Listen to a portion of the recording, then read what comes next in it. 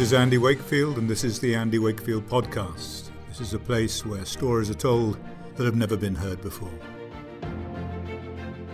Welcome back to the Andy Wakefield Podcast, episode 51. My name is Lori Gregory. Andy. Laurie, hi. We made it past 50. Life begins at 50. That's I feel wonderful. like we should have a cake or something. It's, we did 50 was a big thing, but it's been a whole year now since we've been doing this podcast. It just continues to grow and grow. And we're so grateful for our sponsorship. And today you've brought a really, really special guest. I'm so excited to meet her. Well, I'm going to introduce you to Cilla Whatcott. And Cilla has fascinated me for some time. I'm a great fan of yours, Cilla, and there's a little bit of background. And I think, if my memory serves me correctly, which is increasingly less likely these days, but that I first heard you lecture in Salt Lake City or in Utah, around that area, at Kristen Chevrier's meeting. It may not have been there, but I just had this memory of that. And you talked there about homeoprophylaxis. And coming from mainstream medicine, we went through a period, for example, where acupuncture was considered just hocus pocus, and then it wasn't. Then it became part of mainstream medicine, and medicine started to try and rationalize why it worked, but it worked. And anesthesiologists in particular took it up as part of their clinical repertoire. And homeopathy struck me as being something similar. And my feeling about homeopathy is that it was rather like the situation described by Weiner, who I think it was Weiner who won the Nobel Prize for describing low-dose oral tolerance.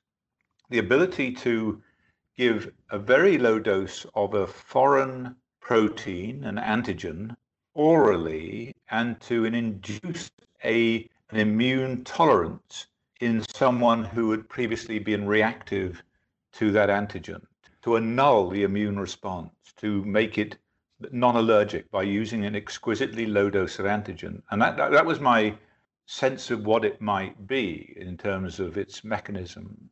And then I heard you talk, and it was a new concept, and that was using, to me at least, of using homeopathy as prophylaxis in a similar way that it's hoped that vaccines might work. And you told an extraordinary story, which lives with me to this day, about the Cuban experience. And I'd love you to share that story with the audience, because it was compelling and remains sort of in the forefront of my perception of what's really going on with homeopathy and homeoprophylaxis. So welcome to the show. So please introduce yourself and your background, and then please launch into the Cuban connection.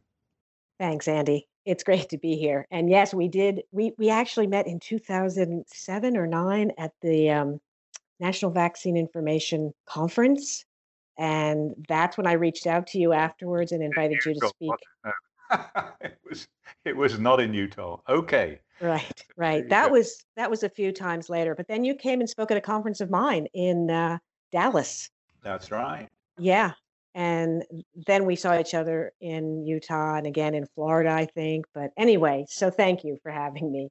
That's and great. Yeah, so I'm a classical homeopath. My undergraduate degree is from Arizona State University. Then I did 4 years of homeopathic medical training, received a diploma, and then did a PhD in clinical homeopathy after that. So certified classical homeopaths have the certification by a body of our peers. We're not licensed the same as medical doctors are. We're certified, and the qualifications are very stringent. We require annual continuing ed credits and research that we do. So that's my background. I've been doing homeopathy since 2002, I believe it is, and have launched into homeoprophylaxis as a result of doing more study and meeting with Dr. Isaac Golden, who's the world's leading researcher for homeoprophylaxis. He's from Australia, and he's done a 15-year study with about 3,000 children using homeoprophylaxis, which I can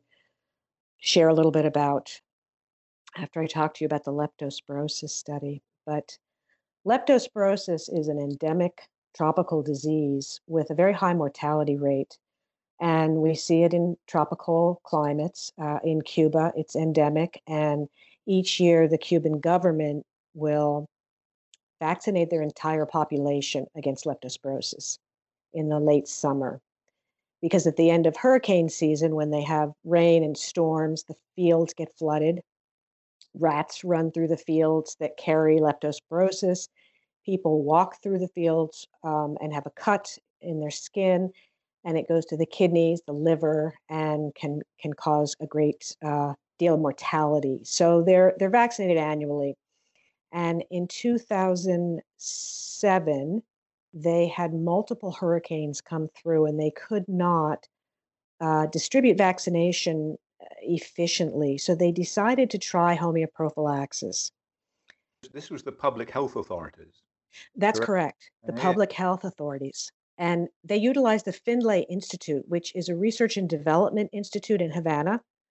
And they had a natural division that created the homeoprophylaxis.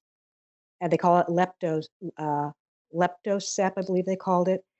And they distributed it to an area that they predicted was going to have a very high incidence of leptospirosis that year. They just wanted to try it in one area.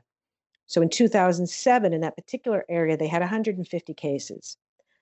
The prediction was 225 cases the following year, 2008. They distributed Nosolep, that was the name of it, Nosolep. And instead, they only had 80 cases. But in neighboring vicinities, they also had a reduction. So the speculation was maybe we just weren't hit as hard as we anticipated. Let's keep going. Let's distribute it again. And then in 2009, they had 0 cases, and all the other areas increased. So they continued to distribute it. They have reduced their incidence of leptospirosis to just about nothing. And it's highly successful. And it was peer reviewed. It's in medical journals. I have a copy of the full study that's available at familyhomeopathycare.com. And there's a free knowledge vault. You just have to join the knowledge vault. There's a chapter there on homeoprophylaxis, and many, many studies are in there for meningitis, for influenza, and other information about homeoprophylaxis. So that was leptospirosis, and they continued to do quite a few studies. They had been using homeoprophylaxis since 2004. In some of my classes, I have information about their studies with hepatitis A, dengue fever, swine flu, pneumococcal disease, cholera, conjunctivitis, and leptospirosis. So they were actively using homeoprophylaxis for all of those diseases. Fascinating. I mean, absolutely fascinating. Tell me, what's the rate of adverse reactions to homeoprophylaxis compared with the leptospirosis vaccine? Do you have any information on that?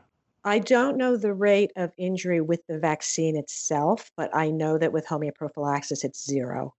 There are no injuries because we're looking at energy medicine, which I believe is the forefront.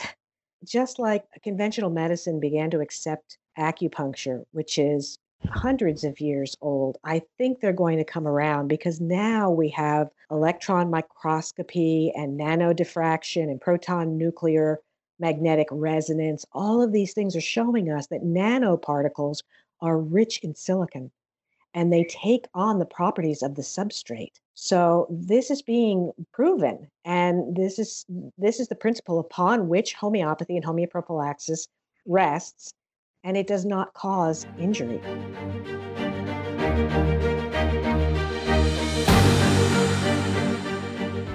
You've been listening to the Andy Wakefield podcast. To continue the conversation, go to 1986theact.com/membership, where for $5 a month, you can subscribe and access the Andy Wakefield podcast in its entirety and much more.